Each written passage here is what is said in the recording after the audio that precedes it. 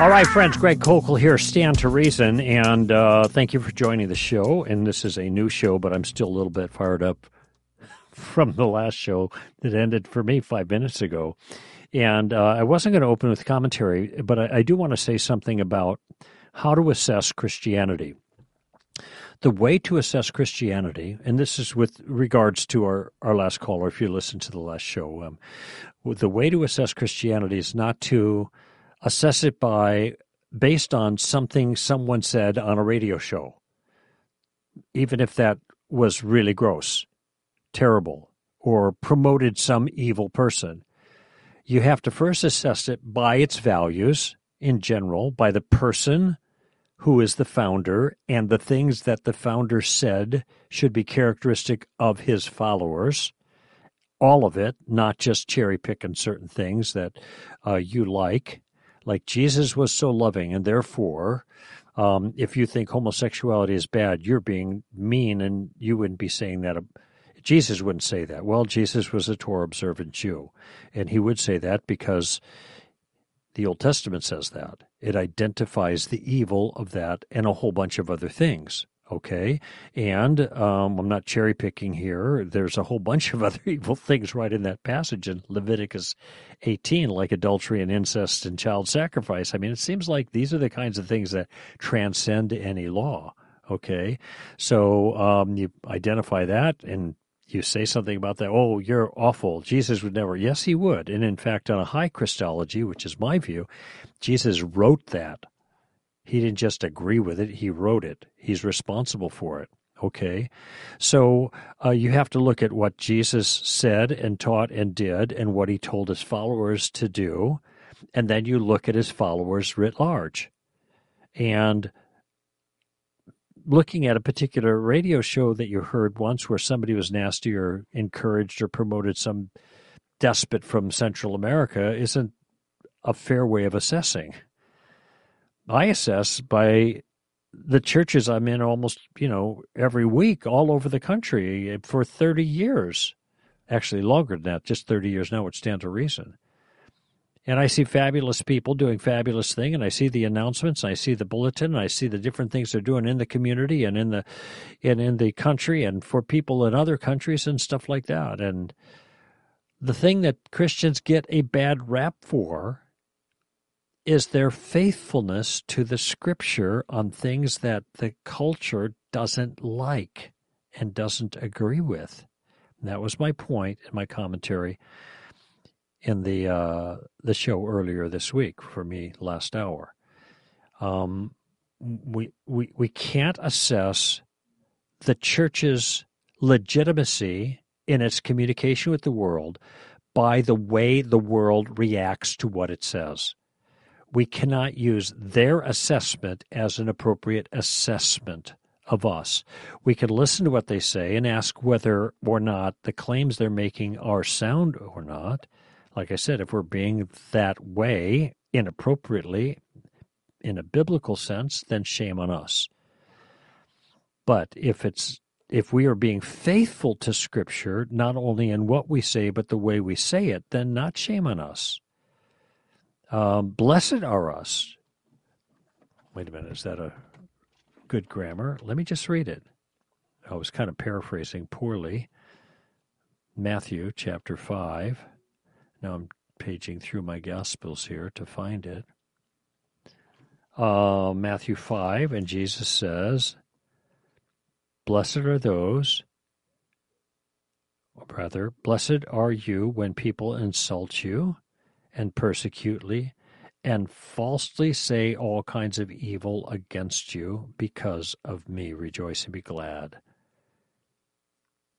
When somebody calls you homophobic, that's a false charge. If all they're saying is, you're bad because you think homosexual behavior is sin. Well, verse 11 of Matthew 5 applies to you. Blessed are you. And that's the point I'm making. We can't simply take the assessment of the world as a sound measure of whether we are acting appropriately as Christians.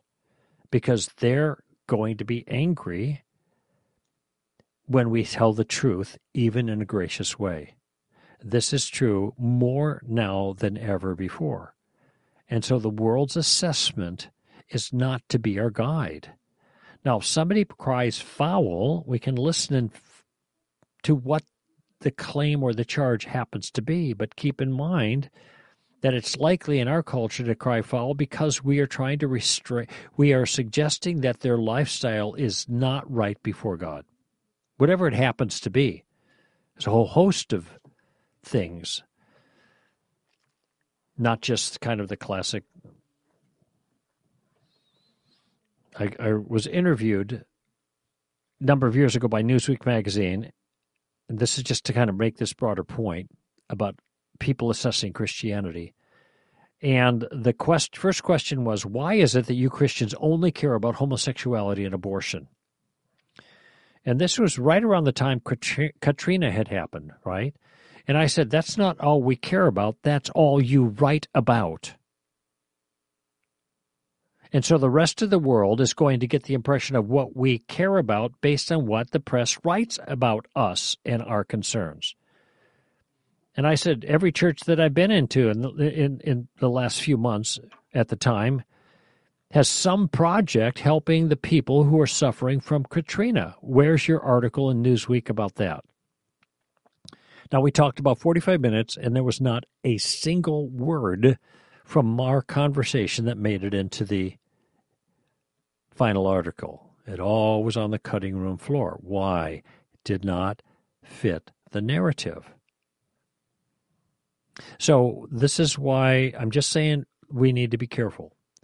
Careful about using the culture's assessment of us as a sound assessment of our behavior, morally speaking, with regards to culture. Remember, what did the crowd say to Pilate in Mark 15?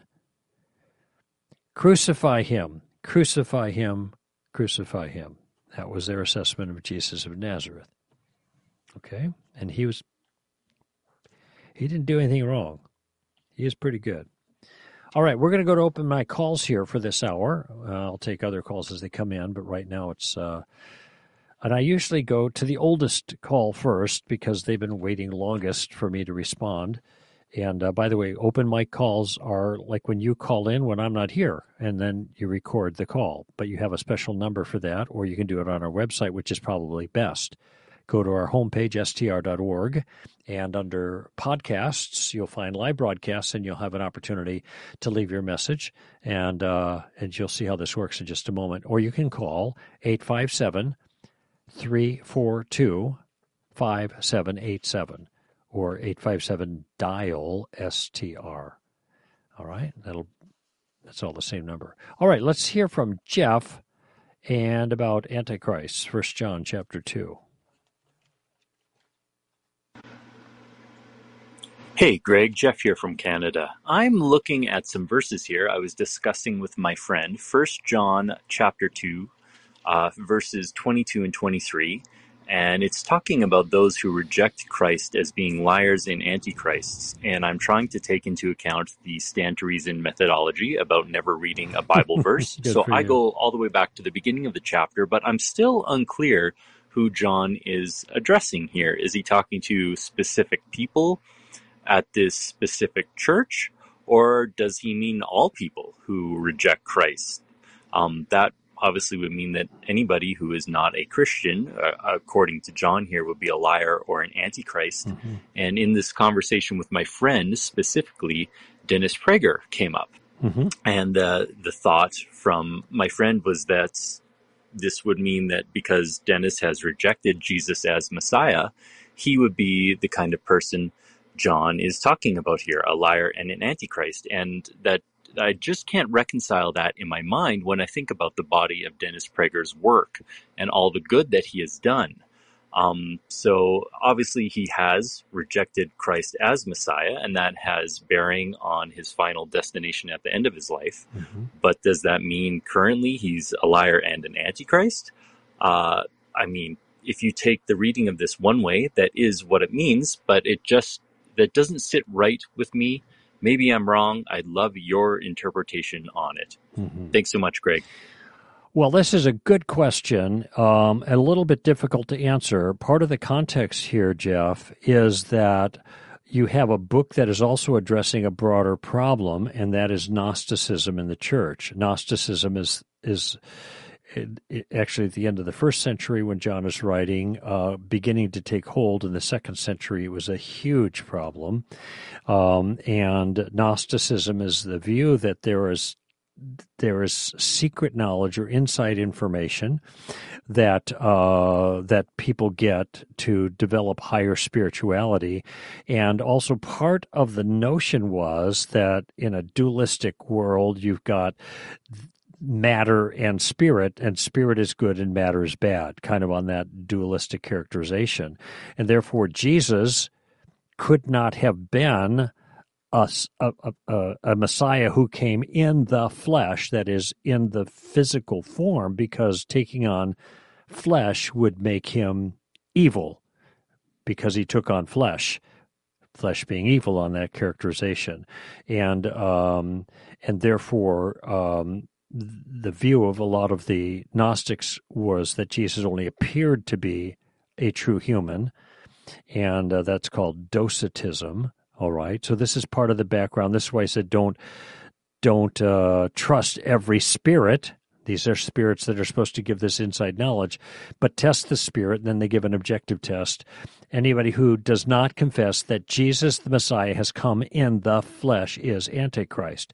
So some of this stuff is tied into this false ideology that is beginning to compete with Christianity, and John is speaking to that. Okay, now there is an individual who is called the Antichrist who will appear in opposition to Christ in Christianity. That's why he's called the Antichrist. But there is also a general sense in which the term Antichrist is being used in Scripture, and that is the contrary ideology to Christianity. That's Antichrist as well. And the contrary ideology is not the truth, but it is a lie. It is possible to tell a lie without being aware that you're lying, all right?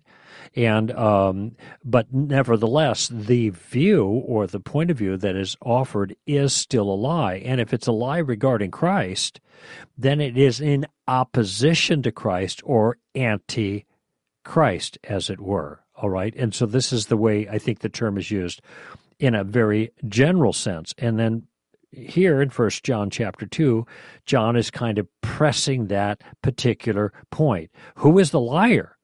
Well, it's the person who says that Jesus is not the Messiah.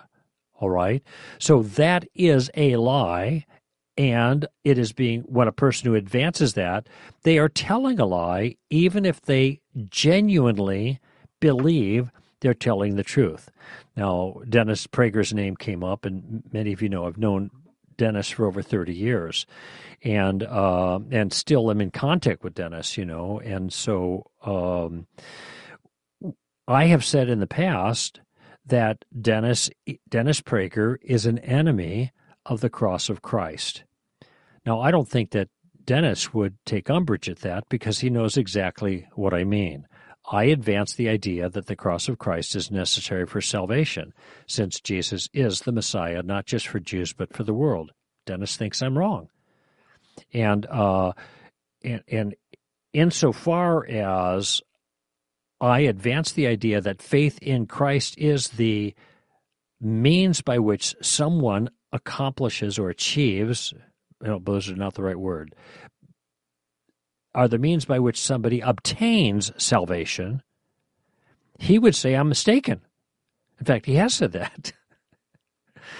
We were on stage together, and he said, so as I understand it, works don't mean anything in your view, essentially said this, but it's actually faith, not works. Now, I think that's a misunderstanding, but I knew the point he was getting at, and I did the best I could to clarify the particular point. But Dennis is works-based righteousness, clearly. my view is the opposite of that. Not that works don't matter, but that works aren't going to be adequate to save, and we all need forgiveness from God's rescuer, the Messiah, Jesus Christ. So one could say, Dennis could say, that I am an enemy of his view, just as I would say he's an enemy of my view, but we're not enemies together. It's just a matter of acknowledging the differences of opinion on something that really matters, okay? And so I think this would, in a broad sense, apply to people like Dennis and anyone else who denies the truth of the gospel. To deny the truth of the gospel and promote a lie that is consistent with the lie of Antichrist doesn't mean you're the nastiest person alive. You could be one of the nicest people alive. In fact, I actually said this over 30 years, in the 80s when I was on the air with Dennis. I said, Dennis, you're a better man than I will probably ever be. And I meant that very genuinely. I was not patronizing at all. And I still feel the same. He's a magnificent individual by human standards, certainly compared to me. Okay? You're a better man than I'll ever be. But I will end up in heaven and you will not, because the standard God set is not the standard you think it is. Not works, but trust in the Messiah. Okay? Now, the irony is that in that particular discussion, this is just a little side note, there was not only Dennis and I on that show, but there was a Roman Catholic priest and a rabbi. I was being characterized on that show by one of the panelists, I don't think it was Dennis, as being self-righteous when I said that. And I said, what's ironic about the statement is I'm the only person on this panel that is saying that my righteousness is not going to get me into heaven, but Jesus is going to get me into heaven. Yet I'm the only one saying it's not me who's righteous, yet I was the one being characterized as self-righteous. So back to Jeff here. This passage in 1 John, I think, would apply in the general sense to anybody who denies that Jesus is the Messiah. This is a false view, and it's got damaging effects. I think Dennis has done magnificently in terms of the good he's done on a human basis to the country. It's hard to imagine any other individual having more impact for good in this country than Dennis Prager. And that's not hyperbole. When you think of the billions of views of PragerU, okay? So in a very kind of temporal sense, there's lots of good that we could applaud Dennis for, and I do. At the same time, when it comes to the eternal issue, what he promotes is dangerous in an eternal sense. Okay? And I'm not sure if he'd use those same words regarding me, but I think that would be the same attitude. If I'm promoting faith alone and he's promoting works alone, we have two different systems. His system is the true system on his view, and mine would be the false system. So that's all I'm saying here. All right, so we covered Dennis and the broader issue of Antichrist. Let's go to let's hear from Pauline. You got that, Kyle? Yeah. Okay. Here we go. Pauline, you're on. Hello, Greg. My name is Pauline, and my question is it a sin to work at a supermarket where cigarettes and alcohol are among the goods that are sold at this place? Is it a sin? All right, good. Because there we go. Still working. Go ahead. If one is working as a cashier, because they're responsible to sell the cigarettes, they're responsible to sell other commodities as well. So anyway, my question is that if it's a sin to work at a supermarket where alcohol and cigarettes among the commodities being sold. Okay, thank you so much, and may God bless you all. That's sweet. Thank you. Bye-bye. Bye-bye, and thank you for your question. This one's an easy one to answer, and the answer is no. It's not a sin to work at a supermarket where cigarettes and alcohol are among the goods that are sold. But part of the reason I would say that is because it's not a sin, in my view, to use or purchase cigarettes or alcohol. Now, in some circles, this is an extreme statement. It's like, what? Are you kidding me? But I don't see any scriptural justification for condemning the consumption or use of either of those. Now, are cigarettes good for you? No. Do they smell bad? Yes. But does that make it a sin? No. There's all kinds of things that people consume, like sugar in all its various forms, that are not good for people and Christians, but we don't fuss about that. You know, one person said, well, your body's a temple of the Holy Spirit. You're turning it into a Pizza Hut. Well, that's not the problem, because that verse in 1 Corinthians has nothing to do with physical health. Our body is a temple of the Holy Spirit. That's why we're not supposed to be sleeping with prostitutes. That's what Paul's talking about. He is not saying that our physical condition makes our temples unfit. He's saying our moral condition makes our temples unfit. Okay? So, and by the way, if it were the case that our physical condition makes our temple, physical body, an unfit temple, then everyone who's sick or dying of some disease, whatever the cause, would be an unfit temple. No, that's not what Paul's talking about. It is a standard way of taking it, but it isn't what he's talking about. Now, I am looking for a verse here that I looked up a bunch of times, and I thought it was right around Psalm 104 or thereabouts, but it's a passage where the psalmist is extolling God for all the wonderful things that he's given us. And one of the things that he's given us, it looks like Psalm 104, it covers all those bases, but I can't find my verse. And it says that he has given us wine to make us happy. It's in there somewhere. He has given us wine to make us happy. How can it be a sin to consume alcohol when at least one alcoholic beverage in Scripture is blessed as a source of uplifted, what's the right word, feeling? Wine to make us joyful and happy. Now, the Bible does condemn drunkenness, all kinds of problems with that, but not drinking alcohol as a mood heightener, since it looks like 104:15. Thank you, Amos. I'll go right there and find it. Now, and that, by the way, acknowledging that some people have difficulty with alcohol, I acknowledge that. Stay away from it then. Some people have difficulty with fast cars, too.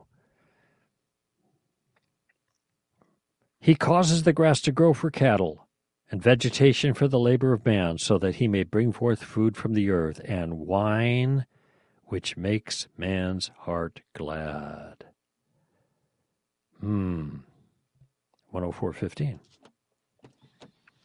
So I don't think it's a sin to work at a supermarket that sells items that are not sinful to even purchase or to use.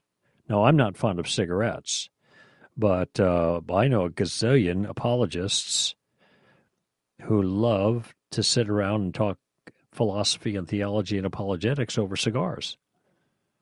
And alcohol is part of that session usually. No scriptural injunction against either. Therefore, it would not be wrong to work at a supermarket where those things are sold. By the way, what if it turned out that that it was wrong. There were things there that were sold that were not right. Let's just say there are magazines that have salacious content. Would it be okay to work at the supermarket in that circumstance? I actually think it would be. Now, a person may feel uncomfortable, then don't work there. But I think that working at the supermarket doesn't mean that you are promoting the particular salacious magazines that happen to be for sale over there on the news rack or whatever. I don't think one entails the other, morally speaking. So, from a number of different angles, I don't think there's any concern here, Pauline. But I do thank you for your question. Time for a break? Yeah, let's take one, and we'll get some more questions here. One just called in. We'll get to that and some more of your open call questions. Stand to reason. Stay with us. What if I'm wrong? Have you ever asked yourself that question? There are times when we feel confident about our convictions, but there are other times, if we're being honest, when we encounter doubts that leave us wondering if we got it all wrong. This has caused many to deconstruct their faith. If you can't give a why to your faith, you won't be able to give a why not to your doubts. In other words, if you don't have a Christianity anchored in what's true, you will always be at the mercy of your doubts. That's why we're excited to announce this year's Reality Conference. Our theme is Seek and You Will Find. We will equip students to navigate their doubts by seeking answers to their toughest questions. Because when you seek answers, you find truth. It's time to examine the foundations of our faith, because a strong faith requires a strong foundation. Join us at one of this year's Reality Student Apologetics Conferences. For more information, visit realityapologetics.com.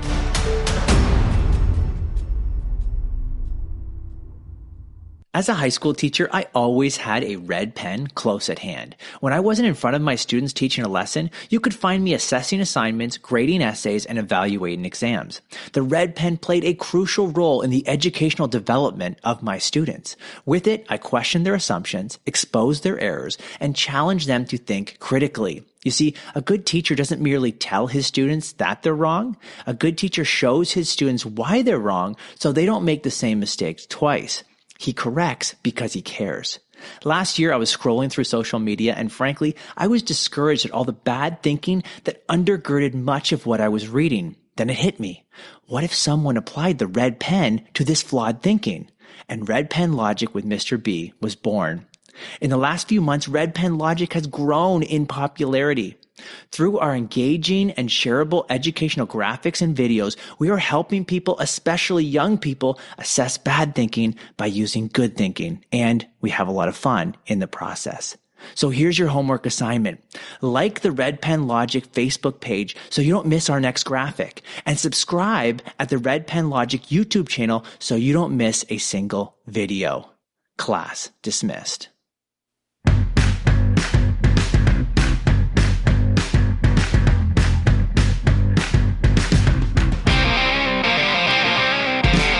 All right, friends, Greg Kokel and in Riverside, Bob. And Bob, I just drove through your town last night around 9:30 on my way back from Las Vegas. And that is one miserable road when there's a lot of people on it, by the way. Yes, it can be. And, of course, you drove on a good day yesterday, but today we've got quite the overcast. No, it was nice. The weather was nice, but I think it was a 4-day weekend and everybody was leaving at the same time I was. And so it was just chug, chug, chug, chug, chug for 5 hours through the desert. Anyway, I was glad to see Riverside because that's when the traffic broke. So anyway, what's on your mind here, Bob? Okay. Unfortunately, this question came out of a somewhat, a very sad moment for me. My wife passed away back in November. Oh, I'm sorry. I'm so sorry. Thank you. And as a result of that, and I neglected to mention, I am a longtime listener. I started listening to you in the mid-'90s, and one of your strategic partners. Wow. Thank you for that, too. That's great. And my wife was, too. So we both continue to support you on that regard. Thank you. So I have a 9-year-old precocious granddaughter. Her name is Hayden, and her question was, what is Grandma doing in heaven? Mm-hmm. And doesn't she get bored? And it was sort of the question of, are those who have passed waiting in time, or, so we've got people, from the eons back, or are they sort of outside of time waiting, if you will, in the presence of God outside of time so that there is no time passage? So I had this discussion with somebody once before, and he said, well, we kind of had the idea that maybe our presence, the absence of the body is the presence of the Lord, is that you're slipping out of our time into the presence of God, and your next conscious moment would be during the return of Christ, where we all are returning. And so it's kind of like we all end up there at the same time, experiencing the same events all at the same time. I thought that was an interesting concept. Mm-hmm. Okay, well, there's a couple things going on that might help you here. Let's just go back to Paul's comment. To be absent from the body is to be present from the Lord, with the Lord. Okay, do you think? And this is something he said that he would much rather do. I think Philippians, he's going back and forth, and he's thinking, well, will I go? He's in prison, right? Will I be executed? I'll be with the Lord. That's cool. But if I stay here, then I'll be with you and I could serve you. Okay, probably stay with you and serve you a little bit longer, kind of conversation. But notice when he talks about being present with the Lord, you get a sense that when Paul says, I would rather be present with the Lord, that he is speaking of an unconscious period of time where he's somehow there but doesn't know it? Or does it seem like he's there and enjoying it? Well, he certainly sounds like he'd be enjoying it, and right. We have others where the prophets say that they found themselves in heaven and they were experiencing the joy and the amazement of it all and so forth. Sure. So I kind of got Okay, input from that as well. So what this suggests then, pretty strongly, is that when we are absent from the body, we are consciously present with the Lord. All right? There is no, people might speculate, well, maybe, like you said, that you were unconscious, and then the next conscious moment is when Jesus returns. Well, there's no reason to speculate on that because the wording seems to indicate we are conscious here, then we pass into the next life and be with him. And even though there might be, I don't know if it's like a snap the finger instantaneous movement or there's a little, in a certain sense, short passage of time where we're moving towards there, or that's our experience. The point is, you're either here or you're there, more or less, with whatever transition time, which probably isn't very long, taking place. To be present with the Lord means to be consciously aware that you're there with him. And we're waiting. In the book of Revelations, it talks about the saints who had died. Oh, that's right. Wondering how long, oh Lord, till our martyrdom is properly avenged, if you will, by God's justice. So every indication that we have is that when we die, we go to be with the Lord and are with him and are experiencing something pleasurable, wonderful. Even Jesus' characterization of the rich man and Lazarus. There was Lazarus being comforted in the bosom of Abraham. Now, how literal is that? I'm not sure, but remember, even figures of speech are meant to communicate some literal truth or reality. So minimally, we say, well, there was a conscious awareness of this poor man, Lazarus, being comforted in this other place. That case was Abraham's bosom. So we have every reason to believe all of these different literary or biblical examples and characterizations that there is a conscious awareness of comfort and pleasure and satisfaction and safety and peace in the presence of the Lord prior to our resurrection. Okay? Got that so far? Yeah. All right. So I think your wife and your granddaughter's grandma is there with the Lord, enjoying his company. and the company of the host of heaven, such as they are. Okay, so that's the first thing. Second thing, I just want to say something about time, because I think there's quite a bit of confusion that Christians have. We make statements like we go from time into eternity, and which I guess they take to be, well, it depends on who you're talking to, but maybe a timeless state where time is no more. Well, time, think about this for a moment, time is what keeps everything from happening at once. Okay? Time is what separates all the details of our experience. So you called, and now I'm talking with you. The when you called was temporally before when I'm answering now. That was in the past, and my next remarks will be in the future, which we just arrived at now. Notice how time is passing that allows us the opportunity to do all of these things, to have all of these actions, to engage in all of this activity, to have sequential thoughts. If time wasn't passing, nothing would be happening. Really important. If there is no time, nothing happens. Everything is frozen into a block. The minute something happens, the thing that happens is now is now present after the thing that was a moment ago. I know it sounds kind of strange, but it's a very simple concept.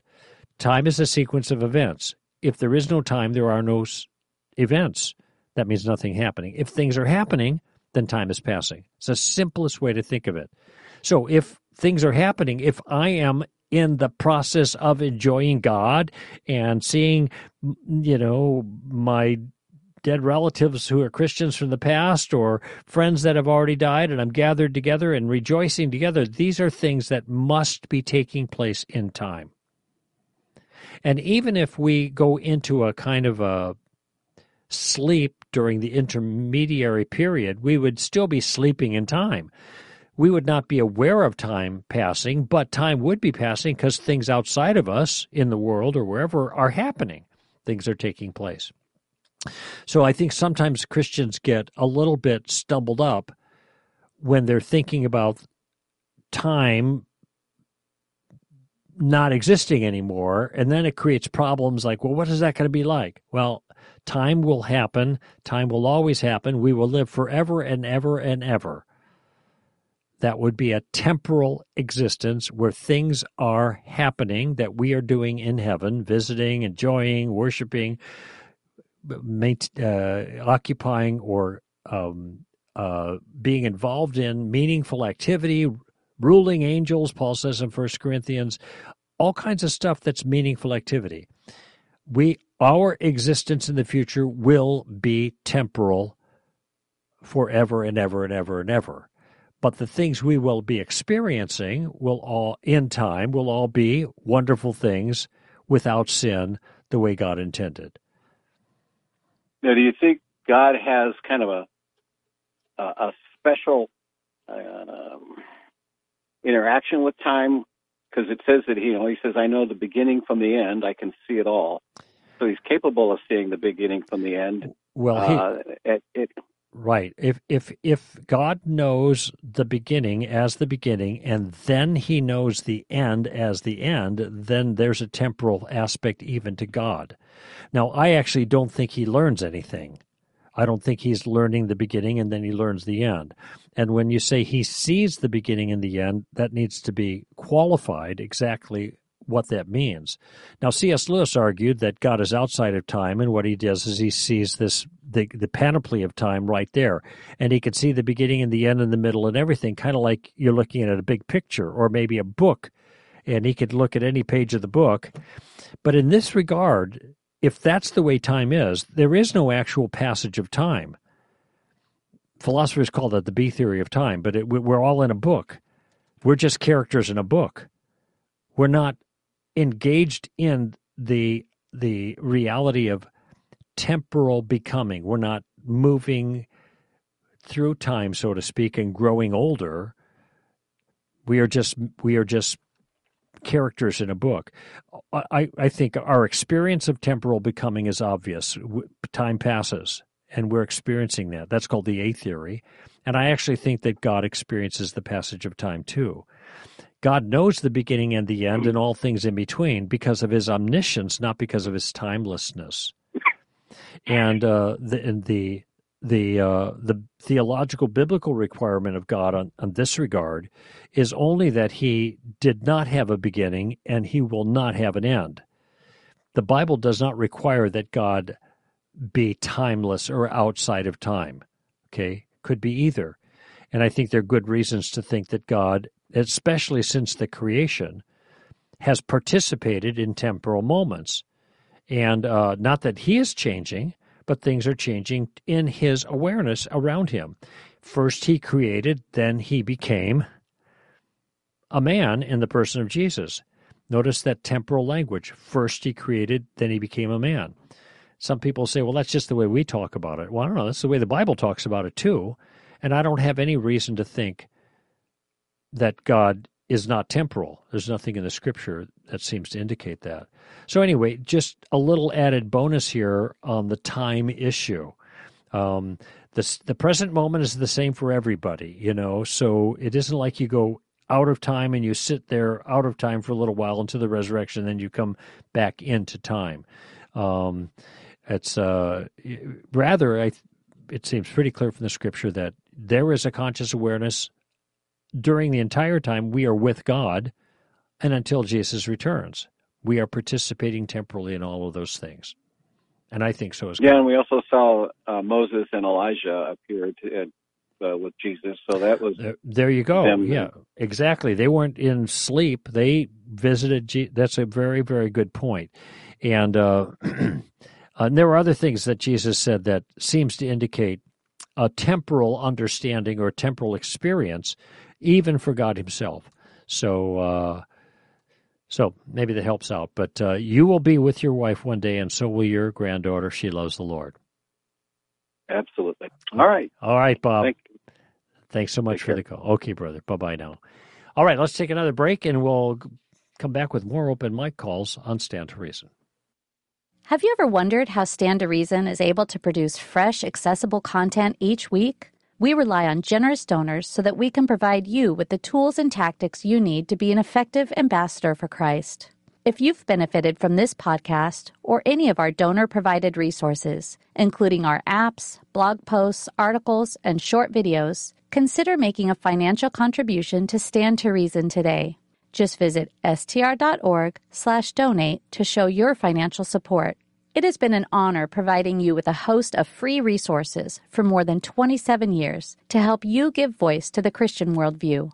Help us continue by making a financial gift today at str.org/donate. Do you want to become a more knowledgeable Christian ambassador without sitting through a formal course on apologetics? Well, we've made that possible for you through our STR Quick Reference app. Available for free on iTunes and Google Play, the STR Quick Reference app holds a wealth of information summarizing what you need to know on a range of topics. Learn how to defend the faith, see how other worldviews compare to Christianity, and master the biblical view of morality, all through short, engaging videos. Before you know it, you'll be well-versed on a number of important apologetics topics. In addition, the Quick Reference app also includes a Bible with text and audio, as well as some featured STR resources, all to enhance your learning experience. The STR Quick Reference app will equip you to engage in thoughtful conversation about the key issues of life from a classical Christian perspective. Visit iTunes or the Google Play Store today and download the STR Quick Reference app. And if you enjoy the app, make sure you give it a 5-star review.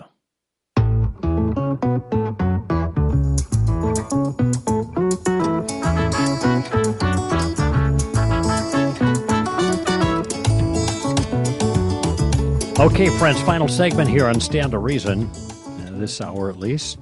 And let's listen to Matthew from Florida and his questions about Jeremiah and Hebrews and the New Covenant. Matthew? Hey, STR team. This is Matthew from Jupiter, Florida, calling in with a question that's more of an observation. It seems in my experience that more times speaking theological questions with Christians in-house in the church, people like to use the term Calvinism or Calvinistic in a derogatory fashion.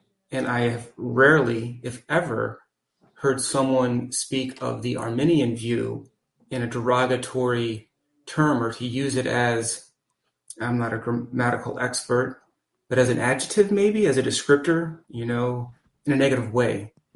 And I was hopeful to better understand your thoughts on that. Thank you for your consideration. God bless. Thank you, Matthew. We actually have two Matthews lined up here, so we'll take them in reverse order. This one on the issue of Calvinism, not the New Covenant. And it is an interesting observation. Being Reformed myself and actually being part of these conversations between the nature of salvation and the nature of election, etc., differences between Arminians and Calvinists. This is something and when I say Calvinist, I think in the broadest sense, Reform folk. But it does seem like Calvinists get a bad rap, and I'm partly because sometimes they're a little doctrinaire and can be a little bit intense about their views. And I think that Arminian folk are less intense about it. And unless they're really committed Arminians, and then there could be more intensity. I think it's a fair observation that the Calvinists get the bad rap, but not the Arminians. But I have a suspicion about this. And it just occurred to me just now, and I could be completely wrong. People who are Reformed as a matter of I got to be careful how I say this because I don't want to miscommunicate. But let's put it this way, as a matter of thoughtful principle. And I'm not saying that Arminians aren't thoughtful, but but what I'm saying is if somebody holds to Reformed doctrine, it's because they have been thinking about it and they have become convinced of it, even against the tide of popular opinion to some degree, and therefore hold to it with a kind of a doctrinal understanding and for specific reasons. People who are Arminian are kind of, in a sense, for lack of a better word, accidentally Arminian. That is, you could become a Christian and believe the gospel and be saved, to be regenerate, and never address this issue. And in your mind, it's just, well, I believed and received Christ. And then some Reformed person talks about the nature of election, and this sounds odd because maybe in one's personal experience, they don't know about all that. They just think, well, I received Jesus, and I could have denied Jesus, which is true. So therefore, what I believe is probably the right way. What's all this other stuff? They don't know about it. And so that's why Arminians are not kind of motivated to defend their view unless they arrived at the Arminian view as a matter of principle. They have thought through it, they've weighed both sides, and they're Arminian. And those people who are like that, I don't know if you're listening, Amy, but I'm curious what your own response is to this, but you're not on the show. So, but those who are Arminian as a matter of principle, like the way most Reformed or Calvinists are as a matter of principle, are going to probably be just as doctrinaire. Okay? In other words, just as strong-headed about it. But the vast majority, I think, don't think about this. And they probably would default to Arminianism because that seems to make the most sense to them, and they haven't really thought about the other issues, and it's no big deal, so they're not going to be doctrinaire. Those who are Calvinist are going to be, I think, are that way as a matter of principle, having worked through it. So whether you're Arminian as a matter of principle, if you're an Arminian as a matter of thoughtful principle, and there are plenty of thoughtful Arminians, and you're Arminian or rather Calvinist as a matter of thoughtful principle, you're probably both going to be equally doctrinaire about it because you've thought it through. And if you're not a Calvinist as a part of thoughtful principle, you're probably not a Calvinist. I don't know if that makes sense to you, Amy. She's not listening. She's reading the funny papers. No, she's working and not listening. That would be my explanation. Of course, whether a person's intense or unpleasant or called names or whatever has nothing to do with what view is theologically true. But it simply strikes me as I think about it is that those who are Calvinistic are hold their opinion for stronger reasons. And most who are Arminian, just that's their default position, and they haven't really thought about it, so they're not going to fuss about it too much, unless you're an Arminian who's really worked through it, and then you're probably going to be more doctrinaire, just like those Calvinists who work through it, something like that. All right. How about Matthew from Florida on the New Covenant? Matt, what's that? Good day, STR, and my brother in Christ, Gregory Kokel. Question for you concerning Hebrews 8, verse 11 specifically, where it talks about there will be no need to teach a neighbor or a brother in the New Covenant. And I've been searching commentaries hoping to find some more direct information on that, and I realized it's referencing Jeremiah, and I went there and looked as well, and commentaries there, and I'm just not finding anyone that really wants to touch upon the topic of no need for teaching and what that means. And I'm trying to better understand the timing of when this new covenant is taking place, if this is current time. And I'm just a little bit in a spin about what it all means. So I'd love to hear your approach, your hermeneutic, or ideas on what that really means. So Hebrews 8:11, and the corresponding verses are in Jeremiah 31, I believe. But I'll leave that to you. God bless you all. Take care. Okay, Matthew, a very good question, and one that's a little bit involved. I got 7 minutes to go. Make that 5 minutes to cover this. This is a passage in Hebrews that's citing the prophecy regarding the new covenant, Jeremiah 31 and verse 31 and following. And what Jeremiah says, remember, this is given at a time when the Jews are in captivity for not keeping the Mosaic covenant. The Mosaic covenant entails a whole bunch of all these particular things. Do this, do that, at a certain time, in a certain way, blah, blah, blah. You got the Ten Commandments, you got the massive number of other ordinances, hundreds of other ordinances that the Jews were supposed to keep with precision. Okay, this is required. And if you did it, you got blessed. If you didn't do it, you got cursed as a nation. Okay, turns out they didn't do it, and now they're being cursed as a nation with 70 years of captivity in Babylon, and that's the circumstance in which Jeremiah is speaking. And Jeremiah says, Behold, I am going to make a new covenant with you, not like the one that I made, that's Jeremiah speaking for God now, with you when I brought you out of Egypt, the covenant which you broke. Okay? And that, of course, the Mosaic covenant. But this is going to be a covenant that's very different. And then he explains some of the differences that's captured here in Hebrews 8. It's a citation out of Jeremiah 31. Okay? Now, what I want you to think about is that these phrases like, you will not have anyone who needs to teach you anymore, I don't think that means that teachers are gone. Because there are always going to be teachers to help you understand the Word of God and how this all works. And in fact, the Upper Room Discourse, Jesus said, when he initiated the new covenant, this is the blood of the new covenant. So this is a new covenant age. He said, the Holy Spirit will come and will bring you remembrance of all these things that I have taught to you. Holy Spirit is going to bring remembrance to the disciples. The disciples are then the mouthpieces to the churches regarding the new covenant functional details. Okay, the old covenant had massive amount of particular detail that people had to be taught line upon line, precept upon precept, precept upon precept, to keep every one of those things. That's not the new covenant.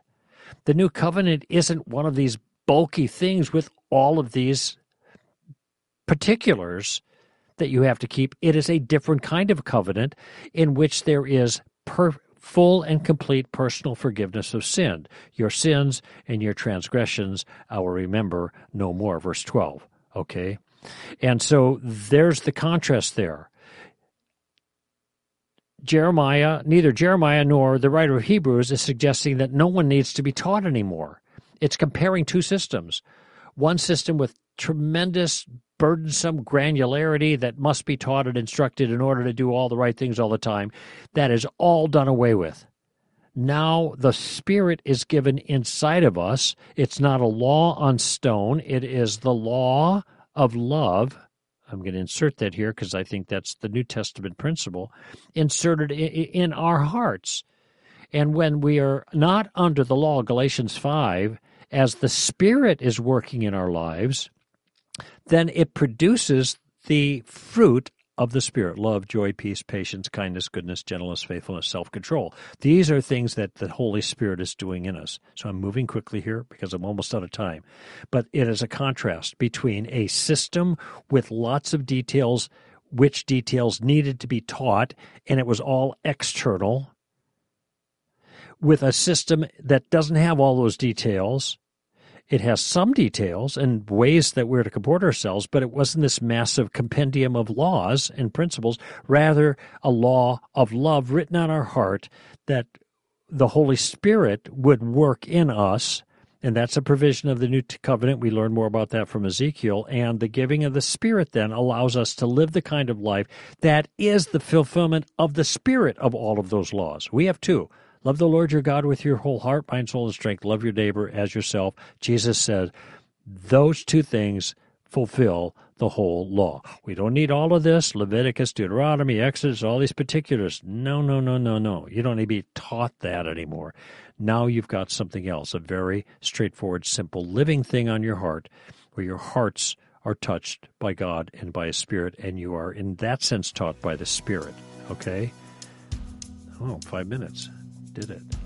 Pretty close. Hope that makes sense to you. Matthew, excellent question. Greg Kokel here for Stand to Reason. Give them heaven, friends. Bye.